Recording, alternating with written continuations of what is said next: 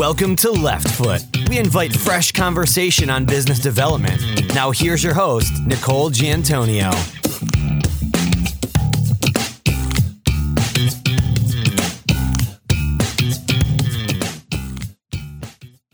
Hello, listeners. Welcome to Left Foot.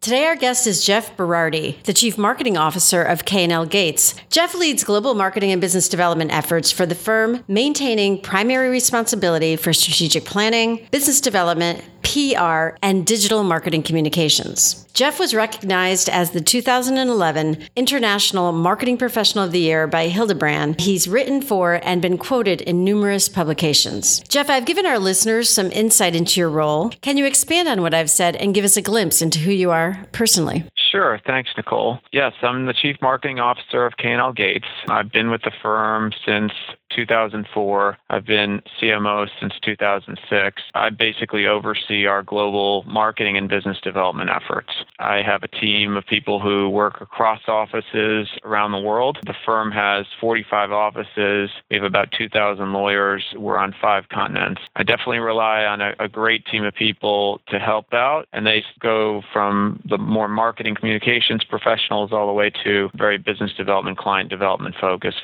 A big team, a global team. Can't wait to hear more about that. Anything you want to share with us about your experience or how you got to K&L Gates? Sure. So, just to kind of give you a sense of what the firm was like when I first joined back in 2004, we had 10 offices.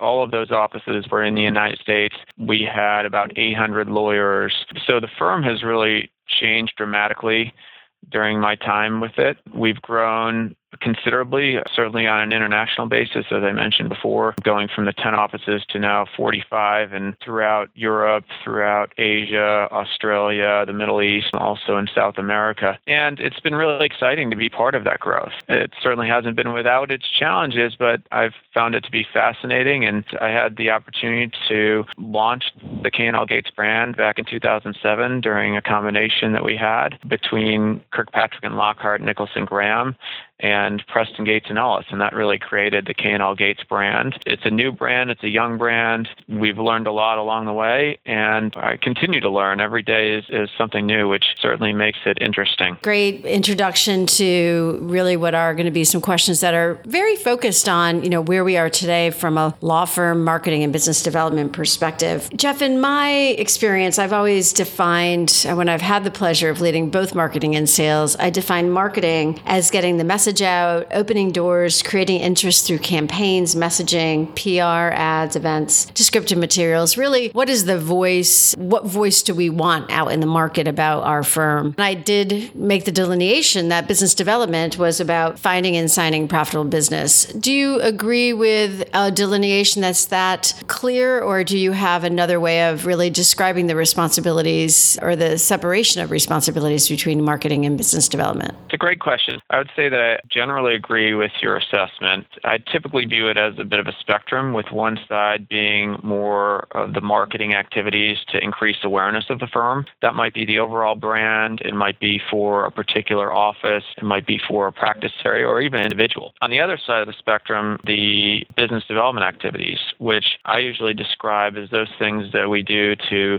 strengthen relationships with existing clients as well as build relationships with prospective clients. So all the pitches and proposals, the responses to RFPs, the events and sponsorships, in my view, fall a little bit more into the BD side than the marketing side. All that said, I think that the lines between marketing and business development are becoming increasingly blurred. As an example, let's say we host a particular legal program. That program can and should raise the profile of the brand. It also should result in very targeted business development activities and opportunities. For that reason, I think it really requires our marketing communications professionals to work very closely and collaboratively with our BD team members. Straight on response. If we're going to have clients in or prospective clients, we want to have those business developers present, but we also need our marketing folks to really be listening to what they're saying and what they're experiencing, getting an understanding of what is happening in the space so that they can better do their job. I agree that those lines are blurred. A good lead into this next question, than a law firm structure, especially a large law firm with as many offices practices and disciplines, practice areas within the firm, the practices tend to, I would imagine, in your case as well at K&L Gates, if they want to take responsibility for the growth of their practice or be very involved in the growth of their practice. It's part of what their role is. What have you done in either your different offices and the different practices within the firm to make sure that they saw your team as a partner in that process, in the process of both retention and growing those accounts? Our firm expects that our lawyers will be personally involved in the business development process. I think it's pretty much just a part of who we are as a firm, although that's taken maybe a decade for it to become much more of the culture. So when I first started, we didn't have a business development department. That was something that I created. It had to be a little bit more of an educational process to explain what it is that our BD professionals can do and how they can support and assist our partners and other lawyers in those activities. To answer your question, I think it does fall practice areas and offices drive client retention and revenue growth. However, our business development team is directly involved in developing strategies and initiatives to help drive that revenue growth at either the office or practice level. We typically work very closely with office or practice leaders to determine goals and objectives, and then we come up with action items to execute on those goals. I really think that the process works best when it's done on a joint basis. My team often collaborates on revenue growth initiatives. And in terms of best practices, we've seen a lot of benefits working along industry lines rather than just practice group lines. I'm happy to go into depth on that too if you'd like me to. I was going to go to the next question about any specifics. A lot of our folk, whether they're support side of professional services, marketers, business developers within the legal profession, or if the listeners are actually lawyers themselves, they really want to hear, well, how do you do it? Is there anything, either some guidance or strategic or tactical suggestion that you would make to others because, of course, they've been successful for you in your firm? Sure. Let me circle back the industry group. I think that is part of it, trying to get us out of thinking along these narrow practice groups. We've got 9 broad practice areas. We've got something like 40 or 50 more narrow practice group. Our practice groups are fairly self-focused. That's how we structure ourselves internally. What I think my BD team is really trying to make sure our partners and lawyers understand is that clients don't really care about how we're structured at the end of the day. They simply want us to know their business. And so clients are typically viewing the world along industry rather than practice group lines. So instead of saying they're in the M&A industry or the IP industry, which is what our practice group structure might be, they might say that they're in the construction field or in the technology sector. So the more that we can come up with very targeted initiatives that showcase our industry expertise and capabilities, the more we're going to be aligned with the needs of our clients. That means those efforts then can be spread across offices and practices, which makes the BD role even more important to be able to connect those dots in an effective manner. So again, that's a little more general. Talking about specific, it probably sounds a bit simple and somewhat trite. In order to know the business of our clients, it actually means that we have to ask those questions of specific clients, directly asking general counsel what keeps them up at night, for instance, and learning about what kind of issues they're facing. And then we can come away with a much better understanding of what the client's top priorities are for growing and managing their respective businesses. And then using that information, we can much more effectively target particular practices or capabilities that may be a good fit for that client. So, as an example, if we know that the client is really focused on regulatory compliance issues such as FCPA or the anti-bribery in the UK, we can then speak to the GC about how we have people who can help solve that problem for them, as opposed to just trying to kind of sell practices and regions or offices. I think, that's where my business development team is really trying to figure out, okay, first of all, why K&L Gates? There's so many other law firms out there. What is it that makes us unique and different? And then really try to connect the dots to what the issues that the clients are facing, and then kind of set it up as to how do we help solve their problems, coming to them with a much more kind of multidisciplinary approach as opposed to just how we're structured internally. Again, that all sounds pretty simple, but, when you have a firm with 2,000 lawyers and 45 offices around the globe, it gets pretty complex. Yeah, no, absolutely. And then to actually ensure that people are executing and doing some kind of account profiling, account planning, do you use or ask that a certain methodology be used for account planning, account profiling?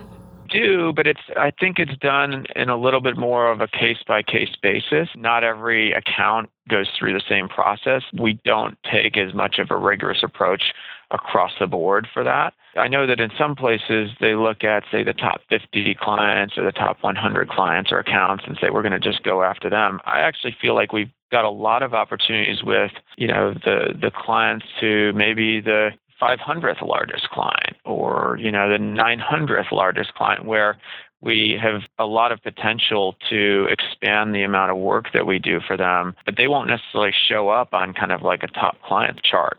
So it's not to say that we don't take an approach with some of the larger accounts, but more so we're looking for opportunities to grow the business at a number of different levels, and it doesn't always kind of boil down to just these top accounts are what we go after. I mean, we just have a number of clients across many different industries that are very significant to the firm, but we don't have like just a few clients that give us the bulk of our overall revenue. And we've talked about industry in both of these last few questions. Is there a specific focus once you have a client in a particular industry and you've gained some industry knowledge and expertise? Has there been the guidance to say easier to go out and find another client in that same industry, or is that not an approach that? I think it definitely is information that we use to our benefit. I mean, once we talk to clients about industry issues, then what we can do is we create content.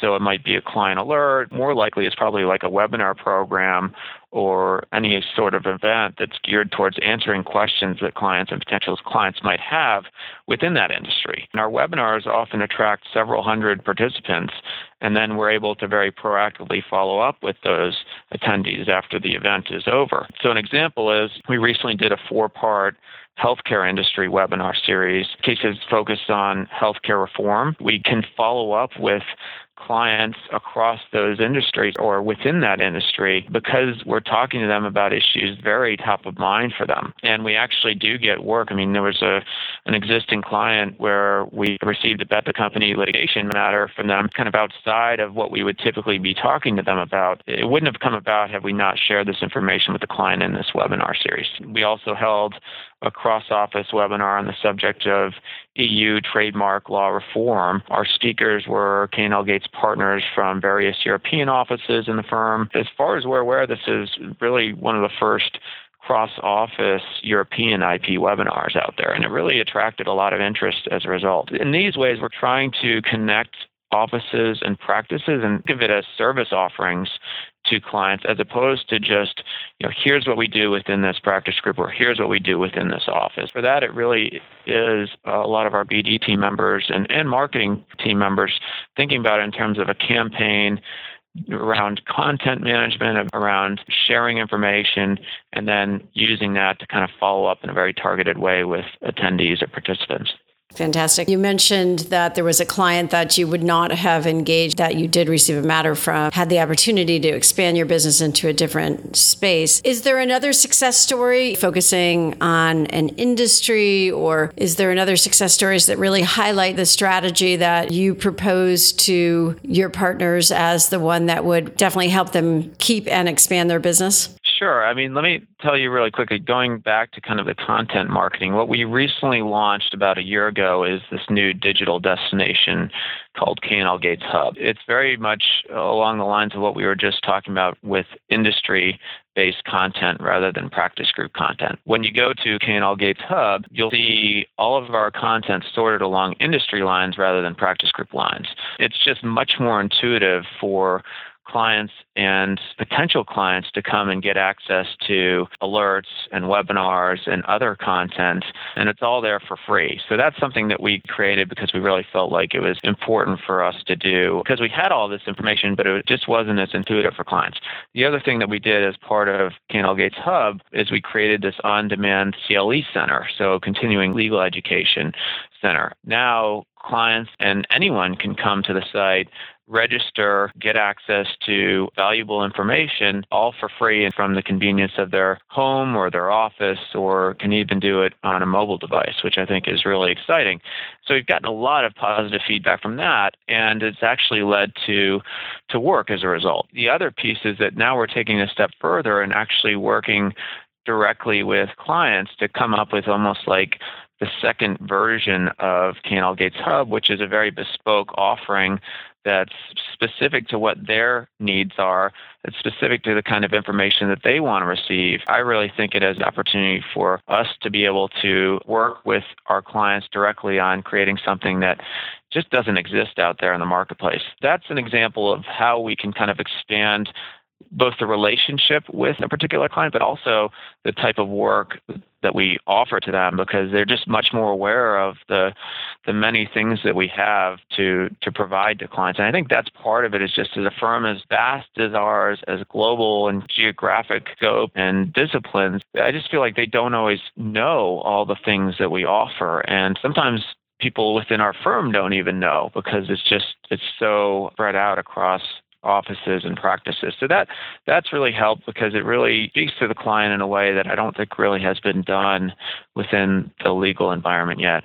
Love that idea of doing the CLE credit and providing resources on an industry focus and or just general resources as a way to continue your message as a firm, being helpful and being a resource for your clients, not where they have to call you and start the clock. They're able to go out on that site and get information that they can use, which is fantastic. The market's changed, and definitely since you've been in your role, you started at K&L Gates when the market was still responding to a change. How have you seen business development and marketing within the law firm change due to market conditions? And understanding, since you took on this role, that a lot has happened in Europe, a lot has happened in other countries in which you're doing business, and of course here in the States. How has your role, or how has business development and marketing changed due to market conditions?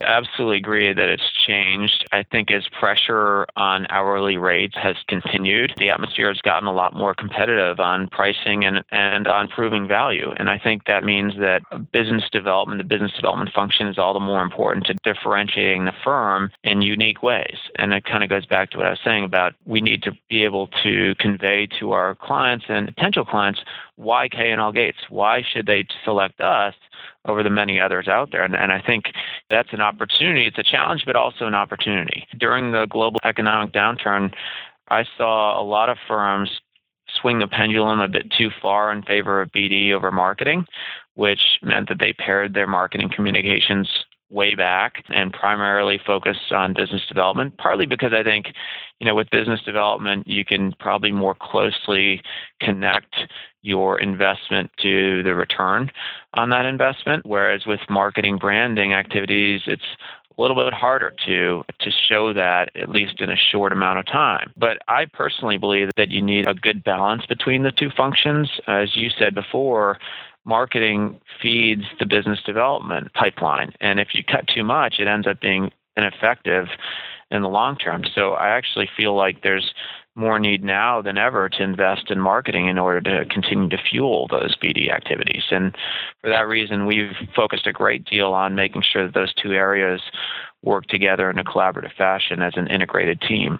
And, that's kind of what I was saying before about the need for kind of multifaceted campaigns that incorporate both the marketing branding elements as well as business development, client development activities. Hub is an example of that, where it's all about developing a relationship with the client, a stronger relationship with the client based on providing them very valuable content that they can kind of use over a period of time. And then if they participate in a webinar, they're at least now aware of us and learned a little bit more about what we have to offer. And then if the time comes down the road where they have a need for legal services, perhaps they'll think of us. And I think that's how I think a lot of it has to do with digital and the rise of digital. Now you can have a much more clean approach between our marketing communications all the way through that spectrum to business development, whereas in the past, maybe you ran an ad in a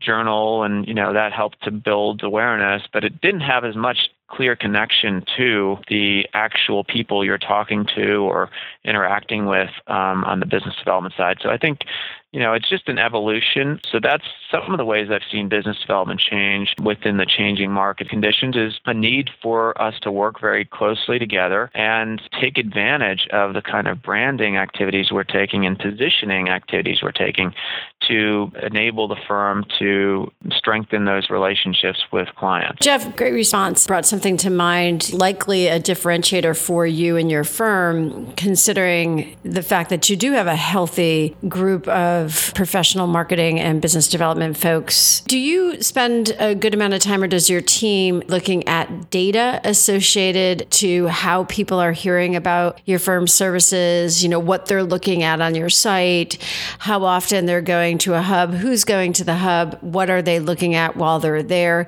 Is that a part of your strategy or your efforts, is to see where people are actually using what you've put out there, then crank up where they're going or try to change the game in places where they're not? Definitely. I mean, data is so important, and we're looking more and more at analytics and tools that we can use. And we already have a great deal of information about, who's visiting and how long they stay and what kind of programs they find to be most relevant. And then from there, we can kind of use that to perhaps view it as a best practice into other offices or practices. But I will say that I just feel like it's still the start of this whole process. We have a lot of information. We use it consistently as part of our targeting and business development efforts. But I feel like we've just scratched the surface with all of the things that are out there and what can be done with it. So it's a huge priority for me, for my team, and for the firm as a whole to continue to take advantage of the new tools and systems that are out there to really leverage that data in the right way. It kind of goes back to the whole big data concept. It's like, how do you take advantage of what's out there? There's so much information out there, but if you can extract bits and pieces in a very logical way, then that's going to be very beneficial for the organization. So we absolutely use the information now. We use it to target. We use it in very effective ways. But as I said, I really think it's just the start of that journey. It seems like more and more there's ways for us to extract data and information from that, and we need to do that in order to be as competitive as possible. Do you consider your firm and your use of that data or other marketing or business development programs innovative? That said, if not within your firm, have you seen something outside your firm, possibly even outside the industry, that you feel is an innovative approach to business development? We're certainly using it, as I mentioned before. It's hard to tell right now how it's being used effectively outside of our firm. I've heard and seen a lot of case studies about predictive analytics and how you can best use data to get a sense of what clients are going to do or what kind of needs they might have. And I think that's really exciting. I think in a lot of cases it falls outside of the legal industry. It's more on the professional services side, where in B2B companies looking at, the overall set of information related to clients' behavior and buying patterns and using that then to kind of target. I can't think of anything offhand in regards to a specific organization that's done it. I've read quite a lot of case studies about how companies are doing this. And in some cases, it's professional services, B2B companies, but in other cases, it's just kind of using data effectively in industries outside of professional services. So, that's the way I tend to look at it, is I usually look outside the industry for ideas and innovations. As you're aware, I'm a member of various professional services organizations where I get together with other CMOs and the financial services and accounting and consulting fields. And it's definitely interesting to hear what they have to say in B2B scenarios. But yeah, I think as I said, we're just starting down that path within the legal industry, and I'm sure that there's going to be a lot more to come over time. Jeff, many of our listeners are millennial, mobile, and global. Any advice you'd give them, whether it's that associate that's starting their business development journey or a new partner who is taking on these responsibilities, any advice you'd give them? To the extent they're able to do so, to be patient with the development of their careers, as well as the speed at which law firms typically make change. It's been said that law firms move at glacial speed, and I think to some extent that's true. I feel like people can come up with really good ideas, but if they're not able to execute them in the context of the culture of the firm or the organization, as well as its readiness for change, then those ideas may end up being completely futile. I really like the energy and the enthusiasm of the millennials on my team. And we're always trying to tap into that and frankly learn from them about how we can improve for the future. So I view it as a learning process for me and for the firm as a whole.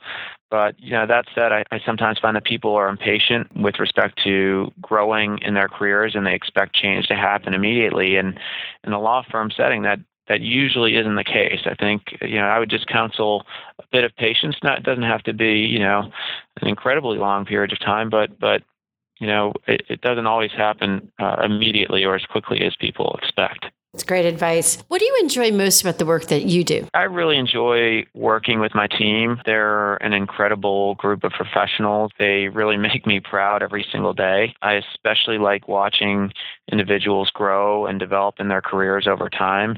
We have a tendency to promote from within. I truly appreciate when people step up into new roles and responsibilities, and in some cases they're things that they didn't necessarily think they could take on, and then they end up really thriving as a result. And I think that's one of my greatest things to see is just team members who build that confidence and gain new responsibilities is an exciting part of the job. Probably say that's the most enjoyable part of the role. Any last points you'd like to make before we say goodbye? Only that it's been a pleasure to speak with you. It's been a pleasure having you as a guest on Left Foot. Thank you for listening to this episode of Left Foot. Be sure to visit www.leftfoot.net to access show notes, sign up for our weekday series, and embrace what it means to lead with the left foot.